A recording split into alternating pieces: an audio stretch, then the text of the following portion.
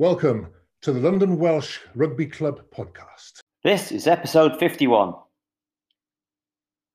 The club are announcing their pre-season fixtures on May the 1st. They will have two of them in Wales, and the players will all be back in training by mid-June, which is actually not that far away.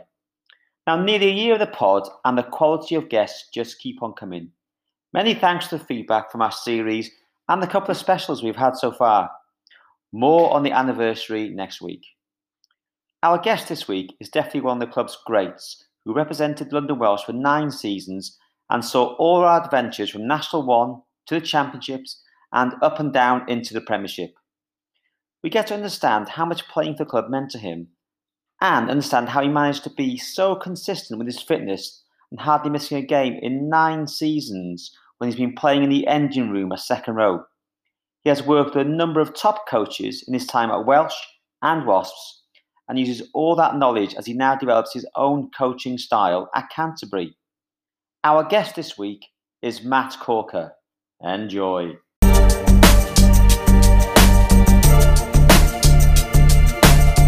This podcast is sponsored by London Welsh Developments. London Welsh Developments offer the entire range of services for all your home needs, from plumbing, electrical, joinery and building and maintenance. There are many years of experience building all forms of extensions and conversions, the odd new build and some bespoke garden rooms and home offices. You will clearly see the attention to detail and an understanding of your home that is difficult to match. They really do care and want the best for your home with no stone left unturned. For more information, contact London Welsh Developments on 0208 335 9123 or email on info@lwdltd.co.uk. London Welsh Developments.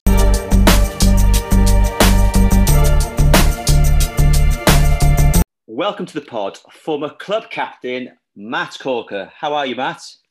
I'm very well, thanks, Gareth. Good stuff. Now, I know for some people, lockdown has been busy time, but for you, you've had twins within the last year. So that you've had your 3rd and 4th child. How's that been for you and the family?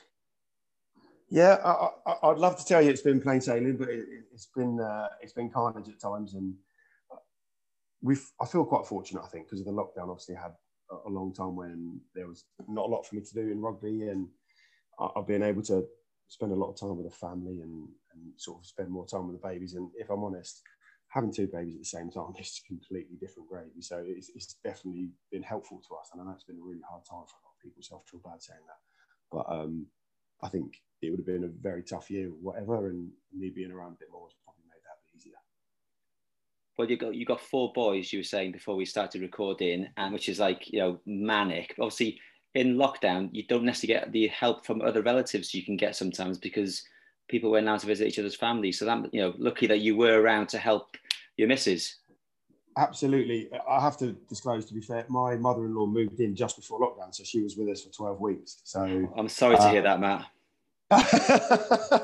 Hopefully she won't hear this. But no, she was amazing and that made the whole thing a lot easier. And it's nice for her because it's just her and the young girl that she fosters, so they had some company, and we obviously had a lot of extra help. So that was good for all of us. But it was obviously very difficult. It took quite a long time for my mum to be able to hold the babies and stuff like that. Yeah, it was a bit difficult at the beginning. So are you building like a little rugby team, or like a 7-side? Is that the plan in the future? Absolutely finished now, completely done. I thought 2 children was going to be plenty, Gareth, but I'm very lucky to have 4. That's what people tell me anyway. Yeah, you're very fortunate. But I'm sure you must have had, when you got 4 children, like myself, you take every opportunity you can to get out of the house. So did you manage to escape occasionally and try and keep yourself fit or whatever it was? I didn't turn down many working opportunities, Gareth, whenever they popped up. I was very diligent on that side of things. In terms of exercise, it has really hit the skids for me in the last year and a bit. Haven't really done a lot at all, and it's sort of my summer project to actually try and fix my aching back and my creaky hips and all that sort of stuff. But I should definitely have done a little bit more, but being sleep deprived doesn't really make you fancy going for a 5K run. So. No, I get that. Have you officially retired now? Because I know, chatting to Millsy, he played the odd game for Austin Park and came back to playing a London Welsh match just before lockdown. So have you called it a day? So the last season that was sort of finished early for us. I was supposed to be retired, and I played about 17 times, I think it was. We got promoted, and I played in National One. It was a tough year for us, but we learned a lot. But yeah, so I played quite a lot of times when I was sort of supposed to be stepping back. But I think now that I'm going to be head coach, or I am head coach, I think there's just too much for me to do. And it's also time for someone else to get some game time as well. I've been hogging it for plenty of years now, and it's nice to be part of someone else's journey. I suppose that's sort of how I look at it. No, that's fair enough. Look, first and foremost, before we get into talk about your career and stuff, I wanted to quick word on your dad, because I got to know Roy a few times watching, the touchlines. He's quite popular with London Welsh supporters. I don't know your mum, sorry, but I'm sure she was there as well. But Roy was quite where he's quite chatty, wasn't he? So he loves how is Roy? That's the key thing. He's very good, actually. So when I joined Canterbury, just a bit of backstory, Canterbury are the local rivals to my home club, Thanet Wanderers, just down the road. And for the first 2 seasons, that every time he came to watch me play, he'd wear his Thanet Wanderers shirt, even though he was watching me play for Canterbury. He wanted everyone to know where I'd started out. So he hasn't changed. And he's been such a massive part of my rugby journey. And it's just been great for me to be able to share it with him. And he's been there every step of the way. And it sort of preparing for talking to you, he actually made me a scrapbook, seems a little bit sort of doing it down, but he's made like a journal of our year, the first time we got promoted, of all like the newspaper cuttings that he kept and stuff. And it's just great looking through them sort of things and remembering the amazing times that we had. So yeah, he's very well. Still enjoying rugby. I'm not sure what he's going to do. This is obviously the first season I won't be playing. It's not quite the same watching your lad on the side of the field, but I'm sure he'll work it out. I'm sure he'll be giving you some coaching advice when he's doing it. So as he was encouraging you when you're playing. So that's it. He's got some great ideas. So I need to make sure I'm not in there. He's still his level 5, is he? Yeah. Yeah. Oh yeah. I think he's done like 6 or something like that. Yeah. So now you said you're a head coach, but you've got quite a few jobs around coaching. So how challenging has this been during the pandemic for you in not being able to go out and work, I suppose, as you would like to? No, it's really difficult, and I think from the Canterbury first team, the main thing for us was obviously it's quite everyone. I think when you think of the pandemic, for me, everyone has been affected, but everyone's been affected in such a different way. So when you've got a squad of we've got 40 lads on like our WhatsApp, well, I think it's more than that, 50 lads on our WhatsApp group, we sort of wanted to make sure that they stayed in different things just to sort of make sure that we kept communicating with each other, but then also just reaching out and making sure that if anyone was having a tough time, especially with some of the mental health issues in young men, it's a real big issue. We wanted to make sure that we supported our lads through those sort of things, and the school stuff. Some of the schools I was able to still keep going into at certain times, which was great. Just getting back on the grass, and we talked about getting out of the house earlier, so that was a great opportunity for me to do that too. I'm sure it was. Now, when the RFU stopped the season, you were in National One. You were in the bottom 2. Are you still in National One going into next season? Unfortunately, not. I would love to say that we were going to go on an amazing run, and it would have been great to have the opportunity to really test ourselves, because I think I don't really need to tell you. Anytime it seems a team is promoted, it takes you a while to find your feet, and it definitely took us a little while to adjust to the level. And I did feel in the weeks, our last game we actually won, and we were really making some really good progress. And I was looking forward to seeing how we finished off. But no, we were relegated, which is, I don't think we can have any complaints about that. And we're looking forward to our season in that 2 South next year.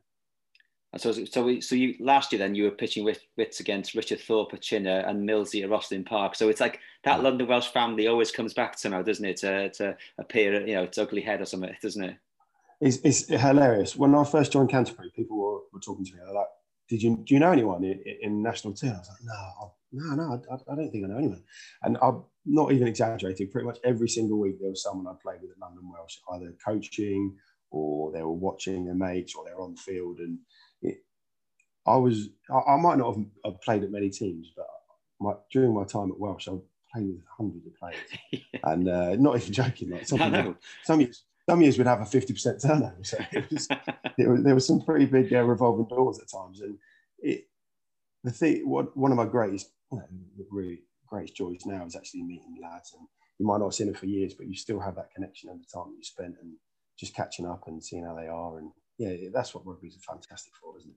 Yeah, no, I love all that. I love hearing everyone talking about it. They never talk about the games or results, just the mates they have, the camaraderie, any sort of tours or drinks post matches. I love that. But so one thing I want to ask: there's a new sort of league structure being put in place, isn't it, by the for the national leagues? How could that impact Canterbury? Because it could be an expanding. They're going to like 14 teams in National 1, aren't they? So it could be more challenging for you to get there, couldn't it? Yeah, the benefit for us is, so our level that we're at now, National 2, will be split into 3 leagues. 3 leagues of 14 teams. So you lose 1 team, so there'll be 2 less games a season, which at the moment it's a 30-game season, and often up to Christmas, that's 17 games in a row, which, in terms of player welfare, it's just too much. So having less teams, we're going to get a couple of extra weekends off, which is great. And the other thing is it's going to be more regional. So at the moment, we go down to Red Roof. So boys have to finish work on like a Friday. We get on the bus, we drive to about 11:30, and then you get up the next morning and you still got a couple of hours on the bus. And I was having this conversation the other day with someone, and it's you don't want to take away these great experience of playing at these really historic clubs all over the country, but it is a lot to ask for someone who's got a full-time job and potentially might have a family, and to do that, we have to go west quite a lot. So there's like 3 or 4 times a season where we might have to do that sort of overnight. And it's a lot for us. So having the games a little bit more local, I think helps potentially maybe extend people's careers and stuff, which is great. And it helps us with that sort of work rugby life balance. I think so. For me personally, I think it's a good direction for us to go in. Yeah, no, I think it is. Well, I'm not sure how it's going to impact London Welsh further down the line, because we're playing at level 6. And you'll be at level 4, I suppose that is, isn't it? Yeah. That's right. So that's right. Who knows? Give it a couple of seasons. Could be playing against one of your sides, which would be quite nice for us, wouldn't it, to do that? So fingers crossed. But look, let's look at where it all started for you, because you're from Kent and you've gone back there. Was rugby the natural sport for you, or did you play lots of sports when you were growing up? Yeah, it's funny. I would call myself a bit of an accidental athlete, if I'm honest. And I think it wasn't really until I sort of maybe started playing for teams slightly lower down the leagues, I realised I was fortunate as an athlete. I think I basically played football at school, but I didn't play rugby until I was 12. So I went to secondary school. We've got the grammar system here, and I was lucky enough to go to a grammar school, and I started there. And that sort of led to me going to my local club when I was about 13. And I suppose that's relatively late for some players. I remember I was listening to your podcast with Paoli, and he was knocking about at 5, so I was a few years behind him. He's got a broken body though. Well, I can't say I'm doing that much better. He would say probably that's why he was better than me, because he started earlier. But yeah, so I think it wasn't really until I was about 14 or 15 I actually sort of grabbed it by the horns and started playing a bit better. My dad, I think, made a bet with me that he'd give me £20 if I scored 7 tries. I'd never really scored a try. I think I scored about 9 that season. So like the financial incentive was obviously what I needed. And as I got to sixth form, I sort of had a little bit of county rugby, but we're not, where I'm from in the southeast, it's not like loads of big clubs. My local team, like, it's a great community club, Thanet, but they decided not to play players, and that sort of has held them back, I suppose. Not held them back, that's just the path they've chosen, which is, is absolutely fine, but it's going to limit your sort of progress, especially when if you draw like a 20 mile sort of ring around Thanet, 75% of it's probably sea. So it's, in terms of catchment area, there's not loads of people. But it wasn't really until I went to university, I suppose, that things started moving for me. I managed to play for England universities in my first year. And it was then that I suppose I sort of realised this sort of could go somewhere, and I got a bit more excited about it, because I went to Bath.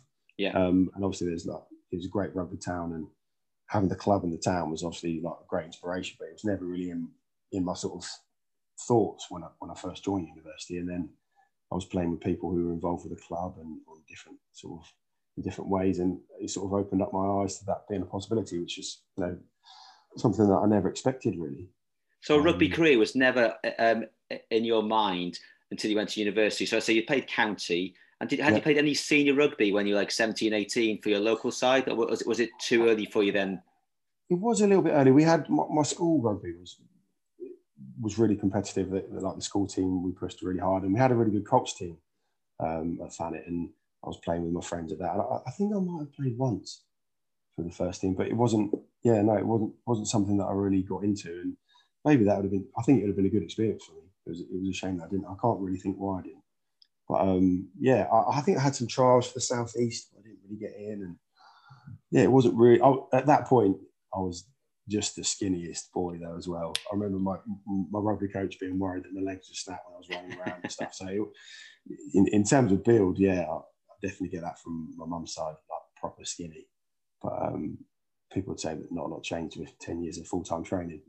But yeah, no, and yeah, so that's sort of when it looked like more of a possibility really when I was at university. And so, do you play sort of Bucks? Is it Bucks Super League then? Is it so? Rugby is taken seriously at some universities, and you were at a university that were taken seriously, and you realised then you had some potential to pursue it as a career. Yeah, it's very funny how life is. I actually didn't realise, but Yeston Lewis was the coach at Bath, and this is all predates Super Rugby. It was just like it was Bucks, but Yeston Lewis is actually Rob and James's uncle. Rob and James Lewis. Yeah. I saw him at a game like many years later, and I hadn't made the connection. But he, to be fair to him, he actually made a real difference. He moved me to number 8, and some people would probably be quite surprised to hear that, but I think there was a gap. He sent me down the local sports shop, and he told me to get like a scrum hat and a forearm guard and some shoulder pads, just to sort of make me look a little bit more menacing. And you know, to be fair, he really encouraged me in that sort of way to impose myself on the game. And yeah, I think it definitely helped me sort of have higher expectations of myself and like sort of move my rugby forward in that way. And then I played again for like the proper England universities, and I did have one game for English students, which was led by Steve Hill, but he didn't put me on, which I forgave him for when he let me come back to Richmond. But and then at the very end of my university career, I got seen by Wasps playing against St Mary's for my university. And then in my last year, I went and played, I must have played about 4 or 5 18 games. I was lucky my wife was actually, well, she wasn't my wife then. My girlfriend was living in Surbiton already. She was studying in Kingston. And I stayed with her, and I'd play for Wasps out in Henley. And then I'd go back to uni in Bath. And after that, they offered me a contract. So you're playing for university, playing a bit for Wasps. Was there any stuff, not saying play well for issues, but you're probably playing quite a low rugby. Were you playing on a Saturday or a Sunday for a club side while you're at university, or just midweek Wednesday? Yeah, just midweek Wednesday. It's funny. There wasn't that natural tie-up. Now, I think good universities, they have that Saturday, Wednesday team, don't they? It wasn't really like that. And I played quite a lot of rep stuff. I remember playing for Somerset when I was down there. And yeah, it just was like the university rugby was quite full on. It was, you know, we trained twice a week, every game on a Wednesday, and then when the university stuff kicked off, that was like sort of filled in the gaps around it, I suppose. And obviously, university, the refueling post matches is probably a bit different now than it was in your day. So I take it's quite a good social scene post match as well those days. Yeah, it definitely was. It was.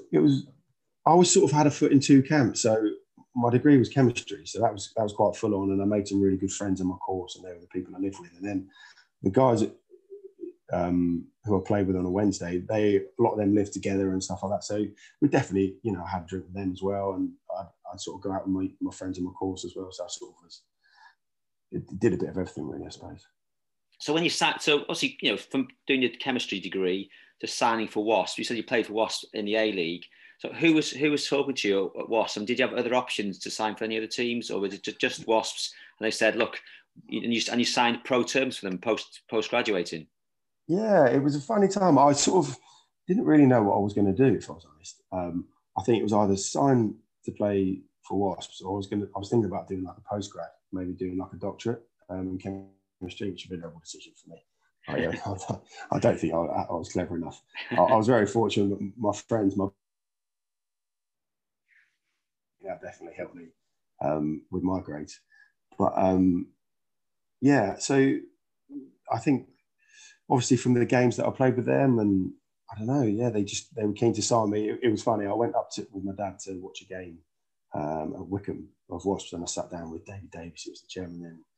We talked about numbers, and then I got the contract through the post, and it was half as much. But at that point, I think yeah, it's just something I wanted to do, and you know, I have to be honest, it was barely enough to live on. But I live with my now wife together with another couple in a 2-bed flat, and you sort of just you make it work. And I was obviously glad I did. Well, you're young, you had a job, you know, you had a pathway. So you're on that pathway then to rugby stardom. So for your 4 years at Wasps, what was that like? Because obviously they were training at Acton, playing at Wickham, and you had, you know, was this when, I'm trying to think, it was just Gatland coach then at the time? Sort of the guy who signed me, he left the summer that I joined, and Ian McGeechan came in. So he was leading the team with Sean Edwards, and I forget, I think Craig Dowd was the forwards coach then. And yeah, it was a very surreal experience for me, because I'd sort of come from my community rugby club back at home and played at Thanet, and then went to uni, and there was obviously the big club in the town, but I played like once or twice for the 18, but it was very low key. And then I turned up, and Wasps were literally, they were the team in England at the time. They just won the European Cup, and they'd done the double the year before, I think. Like in terms of like the quality of players they had, and I think that probably my first year I turned up and I sort of looked around, and there was lads the same age as me, but had been in the system for longer, and I could see how far behind I was physically. So I think I just really focused on working as hard as I think I basically sort of said to myself that you just can't let anyone work harder than you. So I was always doing extra gym, weight sessions and stuff like that. And yeah, my first year was amazing. I was very lucky. I got Young Player of the Year. It was against some like fantastic players as well who've gone on to do great things, and that's something I was very proud of. I think the slight disappointment, if I reflect on myself, I think the second season, the thing that really would have helped me develop, I probably needed to get more input from the coaches, and I wasn't very good at being forthcoming and finding out what I needed to work. When you've got a club like that, and obviously the players they had, like, you know, you're talking about Lawrence Deladio and Matt Dawson and Simon Shaw and Joe Worsley and like Josh Lucy and Danny Cipriani was just coming through. You're talking about, you know, like proper rock stars. I was probably, maybe, if I'm honest, I was probably a bit intimidated, and I didn't get the input I needed to further my development on the field. And that's something that's my fault. I should have been better at that. But it was a fantastic place to be, and I will always be so grateful. One, they gave me an opportunity, but two, just to see how, you know, the best in the business do it. Watching Sean Edwards, the way he operated was just phenomenal. The intensity he could bring to a changing room or a meeting room or on the field was, you know, is something that's always stayed with me, and I think that's something that I feel privileged to have had the experience. I wish I'd made more of it and played more times for the first team. But, you know, I was behind Simon Shaw and George Skivington and Richard Burkitt, and all of them had played international rugby, and I was 21 coming out of university and was a little bit podgy, still a bit skinny, and had a lot of work to do. So it was great to learn. I remember I did quite a lot of 23rd man, which is where you travel. It's like travelling backup reserve. Yeah. In case anyone got injured in the warm-up. And Simon Shaw, like, he was coming towards the end, but he still played like loads of seasons after, and he would... Well, he played the Lions in 09, didn't he? So he got his first test cap in 09, didn't he? I think he travelled, and on this is his fourth tour, and he got his first test cap in 09. So he's quite robust, I think. But look, I think it's quite hard. You're a young lad, and maybe the coaches should be more forthcoming with that advice when you're someone who's so young and new into that system. But were you loaned out to any clubs at all to help you get your experience? Yeah, absolutely. And that was a real good thing for me. So first of all, I went to Blackheath. They were in, oh man, it gets confusing, but they were like in Nat 1, what National 1 is now. So it would have been Nat 2 back then, because it was Division 1 and all that stuff. Brilliant, because I sort of really was invigorated by going on loan, because not that you just become more important to the team. So the coaches were talking to you a bit more, and you're obviously getting the game time, and yeah, you're much more in the mix, which is fantastic. I really benefit from being Blackheath. And then obviously when I went to Welsh, it was playing at a higher level, and but getting the same sort of input, and it made a real difference to me. Yeah. So that was season. So you were there at Wasps for 4 years. So season 3, Blackheath loan. Season 4, That's London right. Welsh loan. So the first 2 years, you were just, I suppose, getting experience in the environment and playing A games. Is that right? That's right. Yeah, a lot of A games, and we had a great A team. We actually won the A League a couple of times. Got to a final, and that was, you know, I played in those, and that we had some great nights up at Leicester, playing the final. And I think they were both to Leicester, but yeah, that was brilliant. Like, the A team then was of a really high standard as well. And the A League was actually much more, it was quite a fierce competition. But from that sort of point, even in my time, the squad started getting a bit smaller, and Premiership teams had to pull people in from local teams. It was great for people to get an opportunity, but it wasn't quite the same as having people who were trained. So no, I think it was my second year I went to Blackheath, and then third and fourth years I was at Welsh. So I did 2 years on loan at Welsh.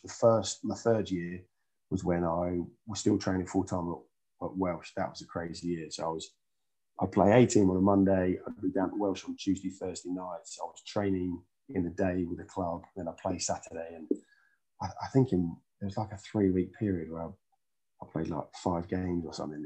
It was just a bit too much for me, and the way that I wanted to play all the time. So I was playing like 80 minutes as well. And this is sort of before, it's much better managed now. People's game time is much more managed, and academy directors have got bigger staff, because back then I think there was only one guy looking after all of us on loan, and it was just a lot for him to do probably to manage all that. But yeah, no, and obviously like going down to London Welsh really sparked everything off for me. But you're getting game time, you're getting experience. And when you're young, I suppose you just want to play, don't you? Really, I think in the Absolutely. end. Yeah. So you didn't do pre-season the first year you came to London Welsh, because you obviously done that at Wasps.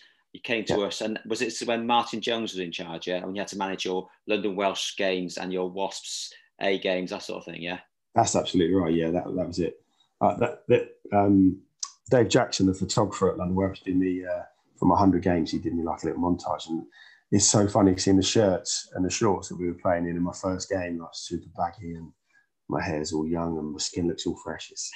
A few years in the game, you look very different. That's what 9 years London Welsh does for you, isn't it? but look, I think you've made in your first season. Again, it's maybe just a shape of things to come. But you played a lot of games, and that's one thing that throughout your career at London Welsh is your consistency in terms of the number of appearances you play week in, week out. Maybe not always starting, but you played every week. But in that first season, you went back to Wasps in the February, and you played Premiership rugby still for them. So how many times did you actually play Premiership for Wasps? I think it was only like 1 or 2. There was okay. I think there was a couple that season, and then I might have had a cup game, but it was all off the bench, and there was never loads of time involved.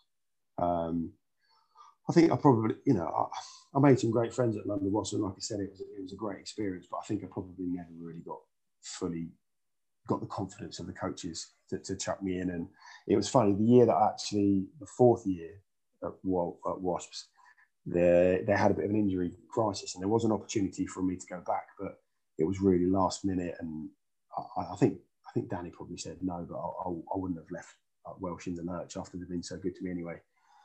So it's funny how it works out. I've sort of been waiting for that opportunity for a couple of years, and it wasn't until I couldn't take advantage of it. But that's just how things go, I suppose. So you're full-time pro at Wasps, and then when you signed on a permanent deal at the end of your second season at Welsh, would that have been a permanent London? Because London Welsh were professional then, when Danny was in charge.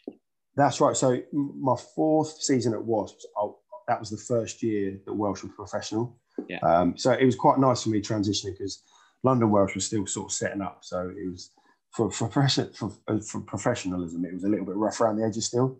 So it was nice. I could still go up to Wasps and get my raid the supplement cupboard and get a little massage and maybe get a bit of kit, and then go back home. And so in terms of me transitioning, it was quite a gentle way. And then in the daytime, I'd obviously spend all my time at Welsh with the boys and sort of helping them be as successful as possible. And it was fantastic. We've trained at the Westminster University, and the gym was right on the river in the boathouse. So like in the winter when the water was all misty, and like throwing a bit of tin around with the lads, it was really a nice place to be, actually.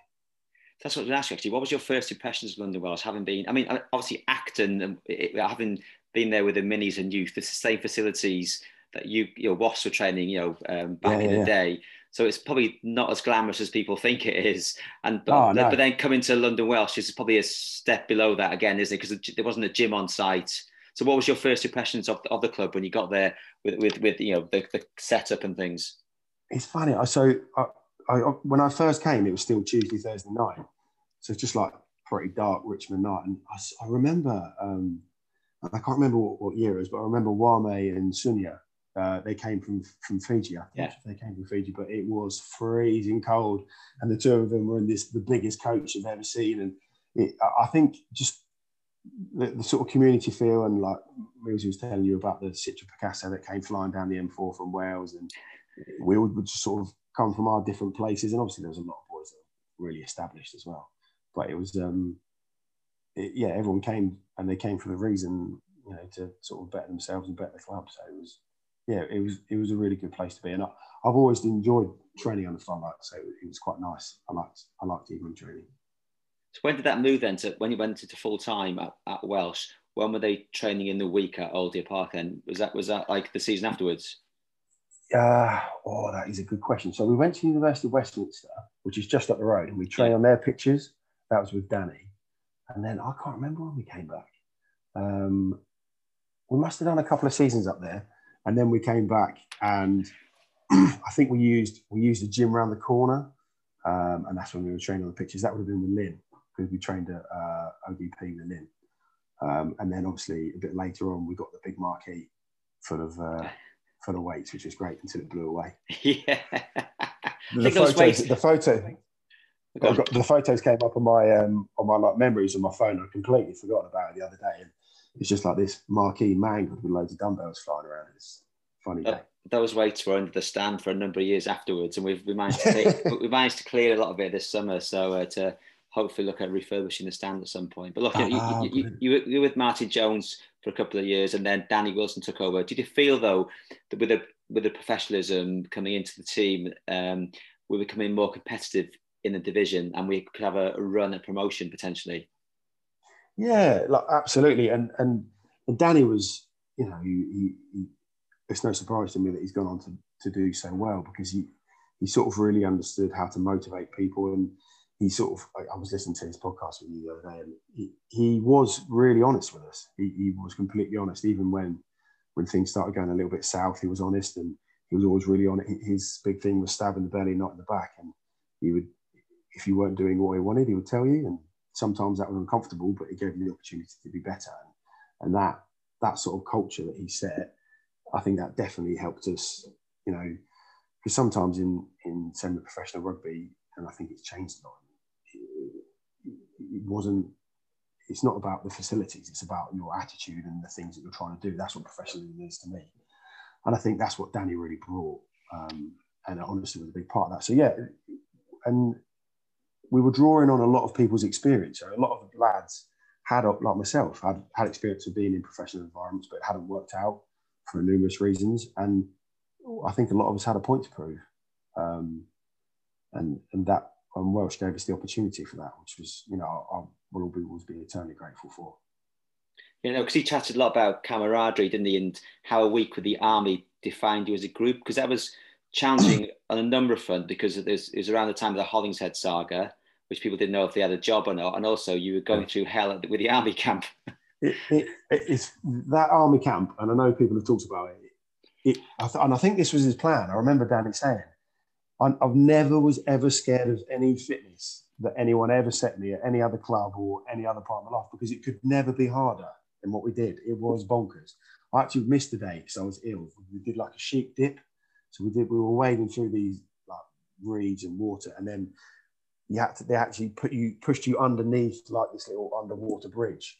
And I obviously breathed in and took a mouthful, but the next day my guts were all over the place. But it was just like from the first day we turned up and did this assault course, and that was pretty brutal. But then, so we had some lunch, and then we were carrying telegraph poles between groups of 4 of us on like a 4-mile jog, and it was just insane. But I'm this is a weird thing to say, I'm really grateful for it, because like I said, there was never a time we'd do running or any other fitness that you were ever worried, because you sort of have this understanding that you just keep going. And I think to be fair, some boys didn't.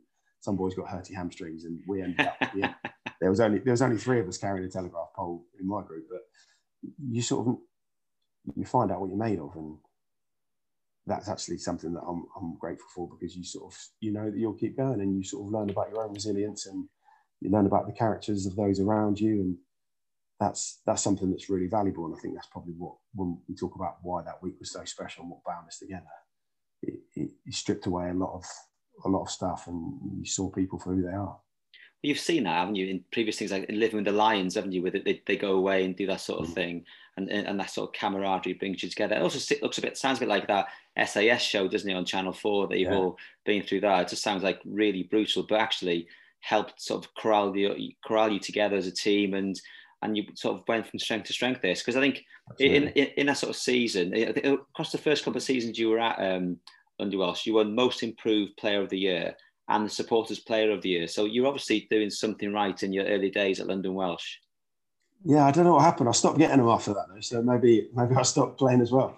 But it was, I think the first one, Most Improved, was from the coaches, and that's obviously great to, if the coaches feel like you're putting in the effort and you're making the changes that they want to see, that's a real good pat on the back. But receiving the supports player is really special, because like the London Welsh supporters, it's just such a great group of people and such a great community. I think that's actually a better way to talk about it. And I felt, obviously I was there a long time, so they probably didn't have a lot of choice, but I felt like I was really embraced by them. I remember John Taylor telling me I was an honorary Welshman, which was obviously was high praise indeed. So it's them sort of things. They're always nice, and you can't judge too much by them, because if you don't get them, that doesn't mean you're not a good player, and doesn't mean you're not improving. But to be recognised is great. And like I said, the supporters one was very special. And they still are, and they're still turning up in their droves, even though we're playing level 6. They're loving being part of that environment. And you're right when you say community. It really is that sort of strength of community that we have down at that club. Yeah, you know what, Gareth, as well. And I think it's funny, because you reflect on your career, and I was lucky to play at the level I played at. And there's obviously people who played it for longer, and there's people I've played with who have played higher. But I think the great thing about rugby is it's actually, as long as you've got people who really care about a club and are passionate, like I can imagine you still get several hundred people for lunches, and everyone still standing outside in summer talking as people are walking back up to the steps of the club, to the changing rooms. And they're the memories and the rugby experiences that players are having. And I don't think they're any less valuable than playing in front of 80,000 people. It's obviously a great privilege to be able to do that, and the people who do that are very lucky. But I think the people who get to play rugby even in front of like a smaller crowd, but who are equally as passionate and who love the club and playing for a club you love is still a great privilege. Yeah, look, when we play, and they play at Old Deer Park, don't they still? But look, we've had like, you've been at Old Deer Park and there's 3,500 there. You've been at the Kassam and there's 10,000 there. So it's all be great. But with Danny, though, his last game was we lost our sort of first sort of playoff semi-final against Bristol, and we lost 28-15. So that was the sort of, but that's when we sort of really I think belief, within the players in the camp, and maybe with the, I suppose, I don't want to say investors, but Kelvin and the like were thinking, right, do you know what? We could potentially do this. And did the players feel that as well? Even though you lost in that first semi-final, you think actually, with a few more tweaks here and there, we could make something of this squad. Oh yeah, we really weren't far off, and I don't think I think we did come up short against Bristol at that point, but I think we realised that we weren't actually that far short, and we knew that if we could put more in of us as a group and as a team, and we could really go places. So yeah, I absolutely think that was instrumental. And I think you see a lot of these teams, you watch Exeter Fries, you don't go from the bottom to the top. There's a process that you go through, and building confidence as you go is often the way. And that was the first rung on the ladder for us, I would say. No, well, so obviously Danny moved on, and Phil Greening came into charge. So what were the changes around the camp that sort of Phil brought in? Phil and Mike, like, they had such great energy and great enthusiasm. What was nice was they set some really high standards. They wanted us to be very adaptable and to be able to change the things we were doing quite a lot. And at times, unfortunately, I think we fell short of that as a playing group. But yeah, no, that was probably the main thing. And Phil and obviously Mike Friday's gone on to do great things and feels, doing really well as well. So two great blokes to sort of have in charge. And I think they really understood about making it fun as well. So we had some good laughs. That's the main thing. But look at all these coaches that you've, been coached by, or ex-players who are coaches. You've got like all their numbers on speed dial. You've got obviously Sean Edwards in France, Ian McGeechan, and all these people you've got now who could help you with, and your coaching pathway. But look, I think, that season with Phil Green again ended up in the semi-final defeat to the Pirates, at Menai Field, 18-10. But it's during this season, right? So I think that might be your fourth season, maybe, or fourth or fifth season. You'd already played your 100th match for the club and 100th league appearance, and I suppose with those playoffs, and some of those playoffs are bonkers because there was 8 teams in the playoffs at one stage, wasn't there? It was madness. I feel like the championship was like an experimental league for like world rugby at one point because they changed the rules almost every year. And I was looking at some notes, and some of these seasons I played over 30 times, and that is. I'm glad that players don't have to do that now because in terms of, by the time the end of the season came around, I was in bits and we were lucky that we had quite good off seasons at that point. But without them, I think I'd have been really sort of in trouble even by September. But no, I remember hearing something at the beginning of my career, and it was Martin Corey, the old England number 8, and he said the two things that he always focused on, he was going to be fit every week, and he said he played with like a broken hand, and I wouldn't recommend that to any young players, obviously, but he would make every single effort he could to be on that field to maintain his shirt, and he would be the best at things that took no skill. And I think that sometimes the emphasis is sort of lost on those things. And, that's definitely the things that take no skill. Like everyone's got to be able to clear a ruck and make a tackle, and then that's what you build your game on from there. But you have to have those foundations in place for coaches to be able to trust you, because at the end of the day, that them putting you in the team, they're saying that they trust you to do the things they want you to do. And that's something that has always made me happy to play as much as possible. I think I've always felt more comfortable getting the diesel engine going and just keep ticking over. Yeah, no, I mean, your consistency is amazing. We'll come on to that in the Prem in a minute. But Phil, I'm not sure why Phil, we lost semi-final then, Phil moved on and Mike moved on. And then obviously Sir Lynn Jones comes in. So what was your early impressions of Lynn then? Because I suppose he's maybe, again, quite a different coach to others and different techniques. He's quite a character though, isn't he? There's not another single person in the world, let alone coach in the world, like Lynn Jones. And that's what makes him so special. I think Mike and Phil, they sort of, between them and the board, their relationship become a bit difficult by the end. And I think that's probably why they maybe sort of all chose to go in different directions. But I remember my first meeting with Lynn. He met with some of the senior players, and I can't remember what we were talking about, but he gave me a funny look and started writing notes, and that was sort of his way, really.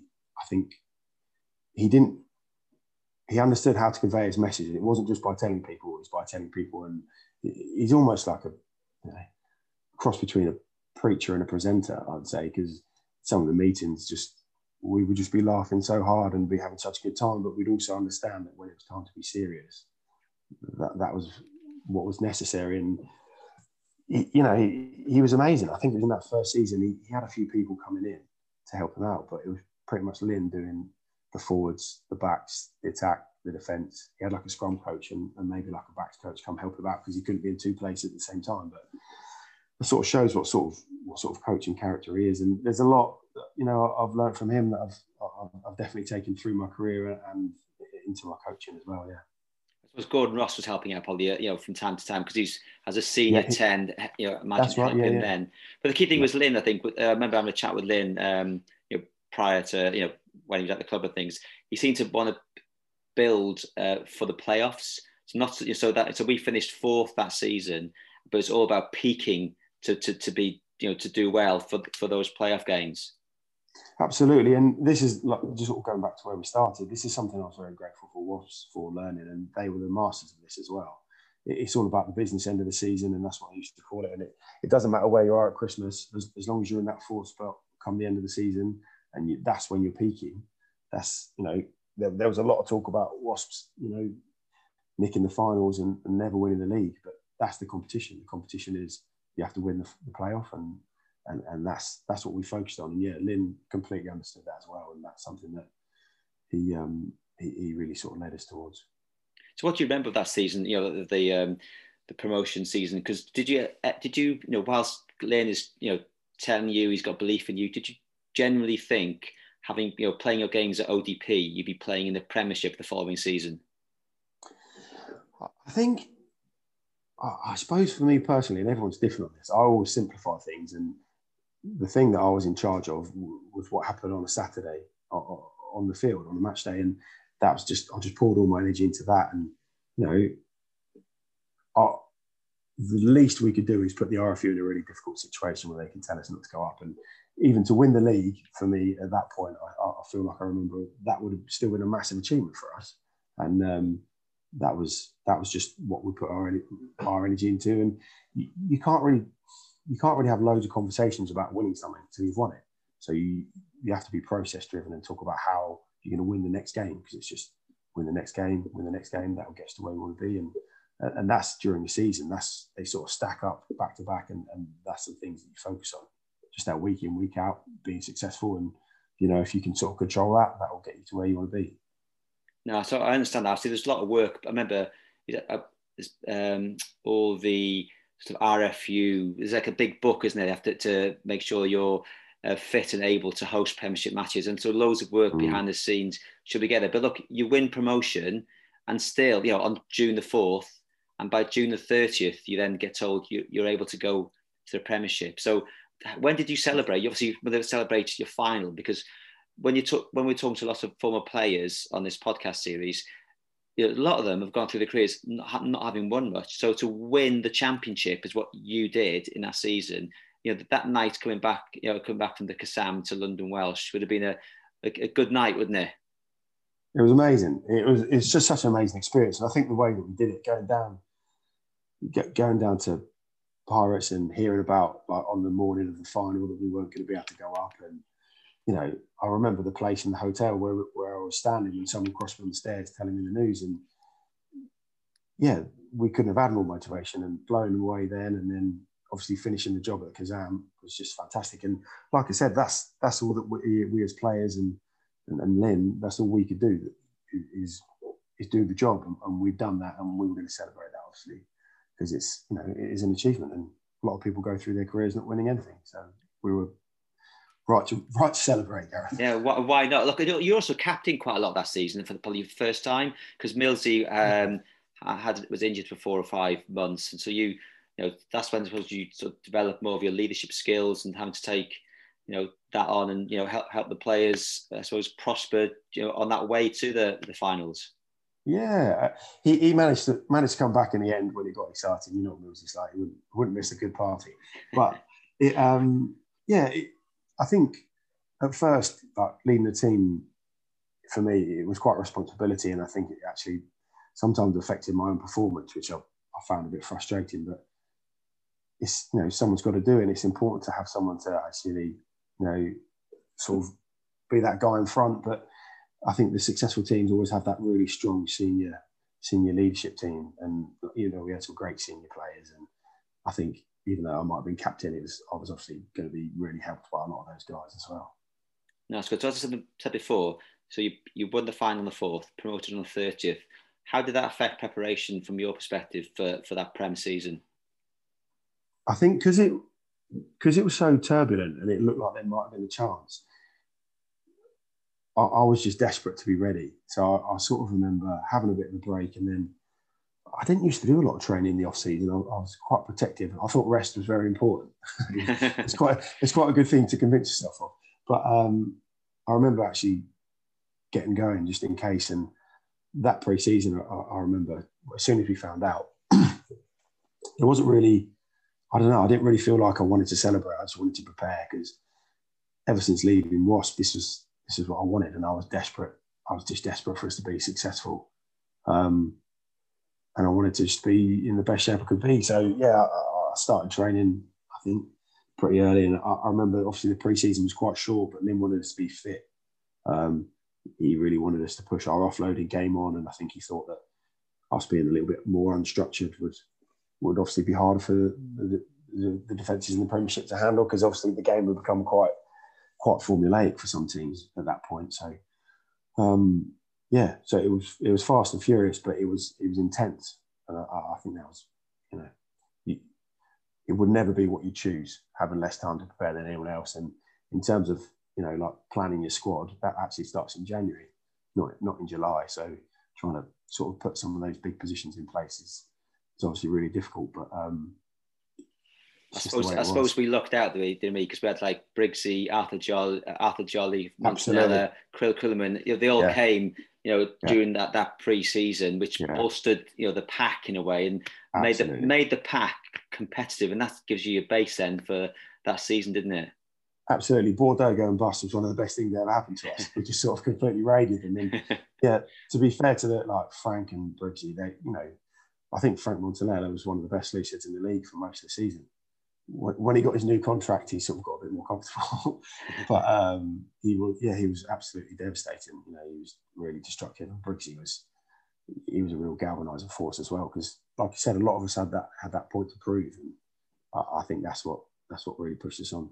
But you talked about your pre-season, and actually that meant you played in 20 out of the 22 league games that season in the Premiership. So you had your dream season of terms of play consistency. You just missed out on the home game against Leicester, which was the first game, and the Bath game at the Kassam, where Nick Scott scored that breakaway try. Now, I'm thinking there's something behind this, something sort of magic formula you've got for your consistency. Is it got something to do with your pre-match routine? Because most of our supporters will remember you carrying a foam roller on those bands, and the way you warmed up before the match was probably ahead of its time for some players, but you were there doing it, which meant you could turn up week in, week out and perform. Absolutely. Well, it definitely helped me. I think that's what I learned. And even in the week, I'd spend quite a lot of time before training doing like a little stretch, 30 to 40 minutes a couple of times a week. And it just sort of helped me keep moving and keep playing. And I wanted to play as much as possible. So it wasn't like a tough ask for me. And it doesn't matter if you're home or away, you've got to take it with you. So I have to say thanks to the strength and conditioning staff, Cam and Lee Eldridge actually got me onto some of that band stuff, and it made a real difference. But I think the thing that really made a difference to me is when I started taking my camping mat on the away buses, getting a little bit of extra kit on the floor. Oh, it was lovely. Oh, the things you do to be ready. But look, that season was amazing. I mean, I appreciate we got relegated, but can you point to a few things, a few games or a few events that we just didn't get the rub of the green? Because you could, I'm sure I could pinpoint them, but you're there, week in, week out, and it's just a few things that if this had happened or this had happened, we could have nicked a win there. It's just fine margins, isn't it? There's absolutely, and I don't think anyone from London Welsh has ever forgiven Luke Pearce for the Sarri scrum, because that was just hanging out there for us. And I was really disappointed with Gloucester away, penalty last minute that they kicked. Should have done a bit better there. And because even though with the points being taken off us, I still think that we had enough for us to stay in the league. But like you said, that was a tough one as well, because we were out in front and they sort of it was very close come the end, I seem to remember. But like you said, there wasn't loads in it, and I think the first time we were actually bottom of the table was when they took the points. And I remember Lynn sort of saying afterwards how it just sort of sapped us a little bit, and not noticeably in training. Everyone was still fully committed to the task at hand, but I think when something's going to be difficult and then someone makes it even harder, that's obviously a tough situation. But yeah, like I said, I still think we could have pulled it off, but it wasn't to be. No, I mean, for us supporters, it is a magical season, seeing us, competitive, and obviously by Christmas time we were well placed, and maybe it's our sort of our lack of depth, not just in terms of numbers of players, not just of the quality, just that begins to hurt you because you're not used to, the intensity of the game, I suppose. Do you know what I mean? It's just hard, isn't it? Absolutely, and like you're playing in the European Cup, and they're fixtures you've got to fulfil, and if you've got a smaller squad, everyone's still playing in those, and it's a real challenge. Yeah, absolutely, and anyone getting promoted from the Championship, it was always going to be that way. And I don't think we were on any illusions about that. But that is, part of the challenge. But look, by that time, you've been in the club 6 years. So, you've been in the Premiership. So how often in that time do you have to have contract negotiations? I don't want any sort of big exclusive here, Matt. It's how these went on. But just in terms of, because this is your profession, it's just how you get paid by playing rugby. So these are really important things when you're playing. So are they like every couple of years or something? Yeah, at the time, to be fair, at the time, and some people might tell I'm wrong, but back then it was pretty standard. If you were doing well, you get a 2-year deal. That was pretty much the longest you'd get. And then if they weren't too sure, you get a 1-year deal. Just, and there's like a 1+1 where they could negotiate it and all them sort of stuff. But the sort of longer, where people are getting like 3 and 3 even longer contracts, is sort of more of a thing for the last 5 years, I'd say. So yeah, my contract was up at the end of that year that we were in the Premiership, and I was talking to another club, and I think I sort of realised, and I signed quite early, and people probably say I was silly, but I realised that if there was any chance that we were going to stay up, I didn't want to miss that. I didn't want to miss London Welsh playing in the Premiership, and I was happy to take the consequences of what happened either way. So that's sort of why I stayed with the club. And I think the way that we were, even if it hadn't have gone well, I was still confident that we could have gone down and come back up again. But yeah, was it a difficult decision? I don't think it was that difficult. I was so invested emotionally in the club, and I was so happy there. I wanted them to be successful, and I could probably have left and played a few more Premiership games, but I think when I look back, I'm happy with the journey I had. So are we, Matt. So we're glad you stayed, because you were made club captain by Justin, and with Tom May being brought in as team captain, and you say we regrouped, and you obviously you were confident we could go back up, and that's what happened. Do you know what I mean? I know that was really special for a different. It was special that we did it. It was also a funny year for me. My first son was born, and in the November, I remember playing. I had a funny week, and I was playing against Leeds, and I just kept feeling like I was going to black out. And I came off like in the second half, and I remember Justin going after the game. He was going, "Look, it doesn't matter if you're really tired like corks. You've got to come off. Like, if you've given everything you've got." I was like, "I'm sure I'm not right." And it turned out I had a regular heartbeat, and I missed quite a lot of rugby for the rest of the till I suppose I come back in the beginning of February, and it was a weird time because they didn't know. Wasn't super confident. If what they do is they give you like an electric shock to get your heart back into normal rhythm, and I had to go on blood thinners because there were some clots in my heart and stuff. And you sort of people say you're probably all right, but you never really know. And just actually after that was the longest I've ever been off. I was very fortunate. I've never had a long layoff, so having like 3-4 months out of the game was really strange. And I couldn't lift heavy weights or anything like that. I was sort of in the gym lifting like 15 kilos, watching the boys just in case I got a bit dizzy. It was a really strange time. And then coming back and actually being part of not only getting back in the team, but being part of the run, being that run in, and then just like when everyone thought Bristol were going to smash us, and they were just the heirs apparent, and then to be there at the last game ever at, what was Bristol's old ground? Memorial Ground. The last one at the Memorial Ground, they thought it was destined, and there we were, spoiling the party. It was amazing.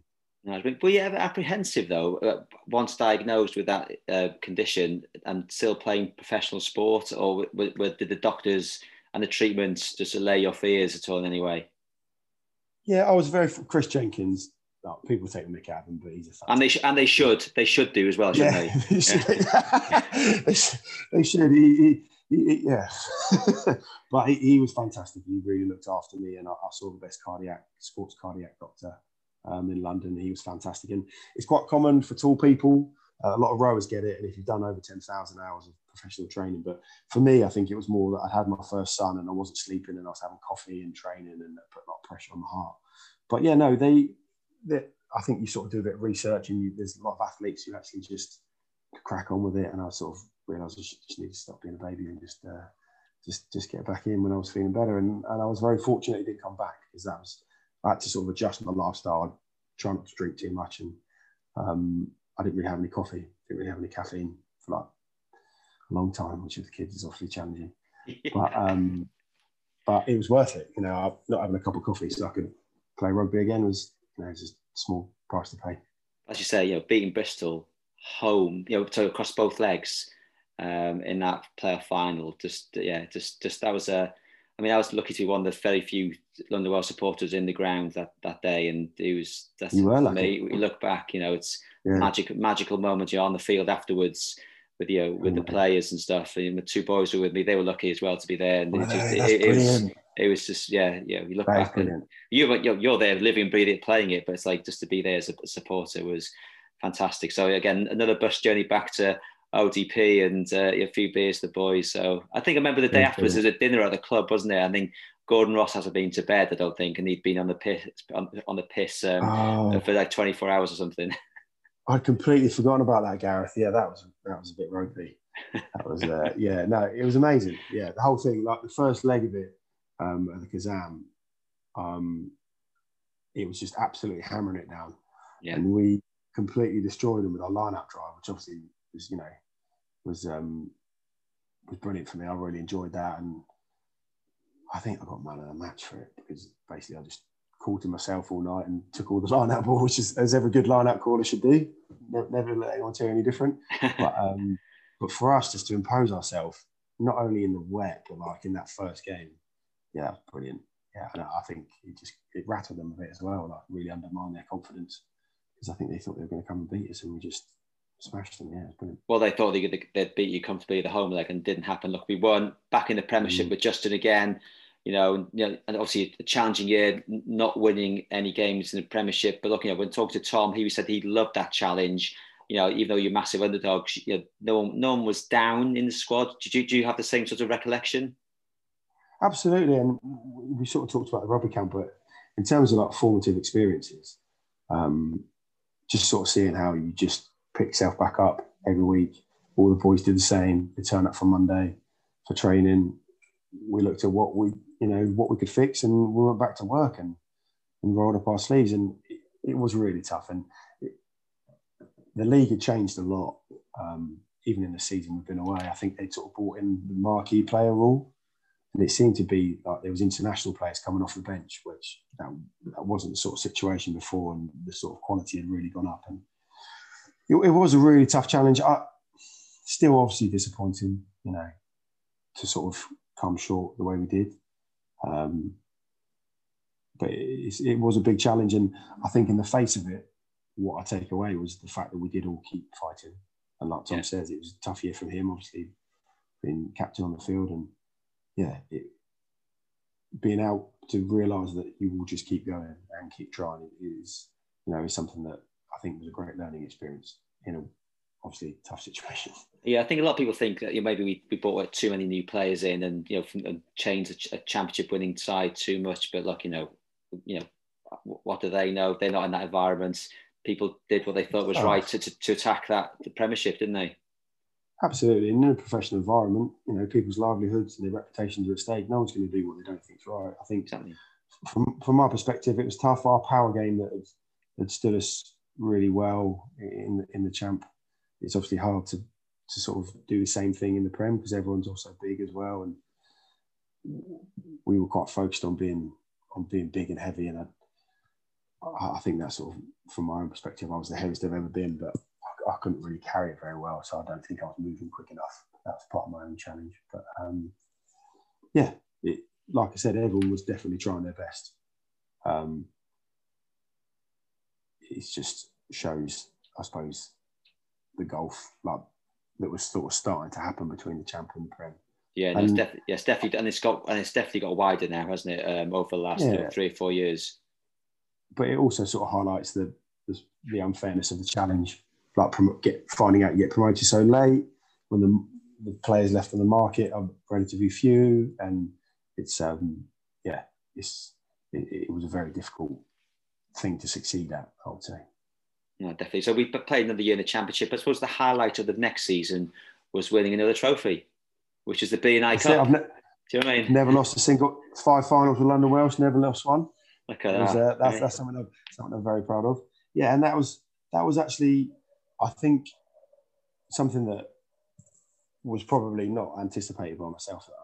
There was definitely a hangover in terms of our confidence from not winning the game. That September was very difficult, and it took us quite a while to find our feet. And even though we should have been probably operating at a slightly higher level, we were a bit shaky for quite a long time. It was a very tough season. Like for Roland, I remember him being up the front and finding it quite difficult just to spark the boys back up again. But going, a full season and not win a game, that is quite heavy at times. And I think that's probably the price that we paid. But managing to find a real positive and win that trophy. I remember the semi-final being out. Where was that? Was that against Leinster? Yeah, it was Leinster. That was fantastic. We came from behind on their artificial pitch, and absolutely brilliant game. No, it's great. And to win, to be in that cup, I say, it's great. And that was really your last season with the club. And I know you were trying to hopefully make it a 10th season and get a testimonial, which is quite rare. But it wasn't forthcoming. So at the time, how disappointed were you? And maybe it's if you think about what was going on behind the scenes, maybe that started to tell. Maybe they couldn't afford to keep you, or just whatever was going on behind the scenes affected sort of the decision-making process. Yeah, it was. I think my real sadness about me leaving the club, if I'm honest, is that I was there a long time and had some amazing memories. I never really got to say a proper goodbye.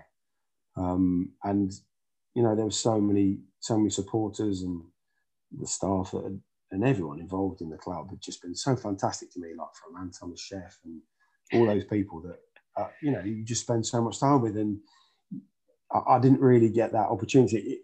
To tell the story from my perspective, I'd been talking, I'd had a few conversations, and it wasn't really until 2 weeks before the end of the season, I sort of started hearing about all these second rows that were getting signed, and I hadn't finalised my deal. And it was in the Cornish Pirates Hotel again, where we found out we were invited. All the bad news, yeah. Well, everything goes full circle, doesn't it? Yeah. And I sort of found out that I wasn't really in the plans. I remember having a conversation with Steve Lewis that I wasn't really in the plans, and I just had my second son in January, and I was obviously, not a young professional anymore. I sort of had a couple of weeks to sort of work out what my next move was. And we had been talking about a testimonial, and that was something I was excited about. They're quite challenging things to organise as well. And logistically, that was going to be quite a big undertaking. But the thing for me is, it wouldn't matter if I've had 10, 11 or 6 seasons with the club. But I was, having 9 seasons and playing as many times as I did is something I'm really proud of. And it was just such a great thing to be a part of. You think about careers, in your working career, 9 years isn't all of it, but in your rugby career, it's pretty much your whole career, and I loved spending it. And we sort of talked about, I might not have changed teams, but I played under loads of different coaches and had loads of different experiences in the sort of same place. And it was sad to find out on such short notice, because it made it difficult for me. And the funny thing is, you seen it. I'd seen it happen to other people. And you're like, I'm sure it won't happen to me. The thing is, you're still surprised when it happens to you. That was the funniest thing. Professional sports cut through it, and that's just the way it is. And I'm not saying it was an easy decision for the people behind the scenes. Maybe they weren't sure, and maybe I know there was a lot of talk of a new investor coming in, and I think maybe I hinged on that. And we always used to talk about making a film out of London Welsh and the time we had there, because it would be absolutely amazing. So that was obviously sad for me not to be able to. It doesn't spoil anything for me, because I had such a fantastic time there. I think we were all disappointed for you at the time, but obviously, 4 or 5 months into the next season, London Welsh going to administration. Trevor doesn't come up with the goods. We'll get Blethen on the podcast and get the ins and outs of what went on behind the scenes with Trevor. And we all want to know. We all want to know. Let's find out. Yeah, the Californian investments thing. But look, sounds as far-fetched now when you think about the Hollingshead saga and all that sort of thing, doesn't it? But look, in the movie. Yeah, we were gutted for you. But look, when you signed for Richmond, because that's what happened next. You signed for Richmond. You had made 247 first-team appearances, right? Which puts you 10th on the all-time list, with 2 appearances fewer than Jeff Evans and 6 more than Mike Roberts. So you're in between 2 Lions from the 71 Lions tour there, but no one comes close to you and can match your 190 league appearances. No one is near. Millsy is a 133 and he's second. So he's, what's that? 57. You're 57 ahead of him. That's just unbelievable consistency. Congratulations. Oh, thank you very much. And it's funny when you're doing it, you don't really, you just sort of rack them up. But I feel very lucky that people do have careers that are 10 years long, but they don't actually spend anywhere near as much time on the field. And that's something that I was really grateful for. Like when I was at Wasps, I was sort of there, but I wasn't really right in the mix of the first team. And then I think when I got the chance at Welsh, I just wanted it, and I never wanted to let it go. I wanted that shirt. I wanted it to be mine, and I think that was probably my motivation. But for me to be able to play that many times is, it's something I'm really proud of actually. And I can't believe Pauli didn't nick more off me. Look, to be fair, we played a lot together. That's unfair. But 9 years, the amount of consistent appearances you had in the engine room, right? It's not like an easy position to play. You also was your run of fortune, not being injured, because Championship is really physical division, so that that's the great thing about it all. So to have the consistency you've had and the amount of appearances, it's brilliant, I think. So you'll have to celebrate. So you just said you didn't get a goodbye. Well, you'll have to come back with your family and come as a lunch. I know you're working on Saturdays now, but look, when you're not, if there's a gap or whatever it is that when we have a home match, you can be our guest of honor at our club and come and have lunch and tell people what you're up to. Because you went to Richmond afterwards, didn't you, and had a season in National One? Yeah, is that right? No, that was they'd just been promoted. Right, so okay. I joined them after the play. So it was really nice actually. I knew Steve Hill from, like I said, from the students' days, and I gave him a ring and we met, and he sort of took me on as a player coach. And I think it was nice for them to have someone who had some, pretty good Championship experience, because that's something they didn't have loads of. And it was really nice because the professional environment, like I said, it can be a little bit cutthroat, and London Welsh is like a real family. But there's always part of the businesses that are, ultimately a business, and Richmond sort of provided me a slightly different part of my education in terms of rugby, because they're very proud to be that community team and have that sort of that community feel. And I think that's probably something that London Welsh are really emphasising now in their sort of what they're doing at the moment. And it was a great season actually. It was great to have those boys stay up. And the problem for me was at this point I'd actually moved back to Ramsgate, so I was commuting from Ramsgate to Richmond, so that's like a 2-hour drive. And I was coaching. The club actually really did help me. I got a job. I went for an audition in Hyde Park. I coached a session in Hyde Park, and I was coaching Imperial College University, and they train at Heathrow, so that's nice and close to Ramsgate. And then I also did a bit of coaching at Epsom College and School with Paul Burke and Simon Watling. So that was sort of on my way around to Richmond. But I did a lot of driving and a lot of sitting on trains, but it was helped me in terms of part of my transition from full-time rugby into sort of semi-professional and doing a bit more coaching and that sort of thing. And it was I learned an awful lot, and Richmond are a fantastic club as well. And that's why South West London's so lucky to have so many great clubs in such a small area. Yeah, look, and that started you on your coaching journey, and you're now head coach at Canterbury. Look, Matt, you've had an amazing career under Welsh. You're, as I say, 10th on the all-time list of appearances, a hugely popular character with our supporters, someone who's played so many games for us. But for you, and your family, what did being part of London Welsh mean to you? Oh, it was like I said, they're my club. That's where I think the most precious thing you have to spend is time, and that's where I spent all my rugby playing time. Like the main part of my career, and the part I'm most proud of was at Welsh, and to be able to spend so long there was fantastic. And the great thing for me about my rugby journey, I'm definitely not one of these blokes who can sit here and say I did it all by myself. I've been so well supported by my wife. When we were in Richmond, we had my first 2 boys, so they both came to see me play, and we talked about my mum and dad. But I remember in the early days, Gerald Davis used to give out the tickets, and I'd always sort of try and tap them up for a few spares. And I think my record was 27 tickets, because like all my family and friends have always just been so great in coming to watch me play. And that's something that I'd always remember from ODP and London Welsh, and just not just the community of the club, but my own personal community coming to support me there, like my cousins and my sister. And I was digging out some photos for you, and I was looking at the photos of the final, and I think there's a group of about 30 people. I think my mum and dad brought a minibus up from home, and that's I think what's great about London Welsh is it's just a place where people want to come and be as well, and that is somewhere I've always been proud to bring my friends and family, and just sort of show them what it's all about, I suppose.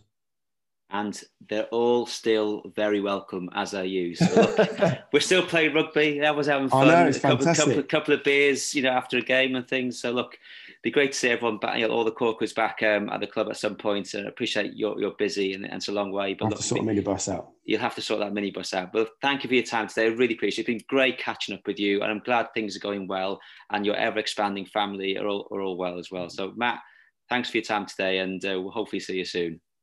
Absolutely. Thanks, Gareth. Absolutely brilliant to speak to you, mate. No worries.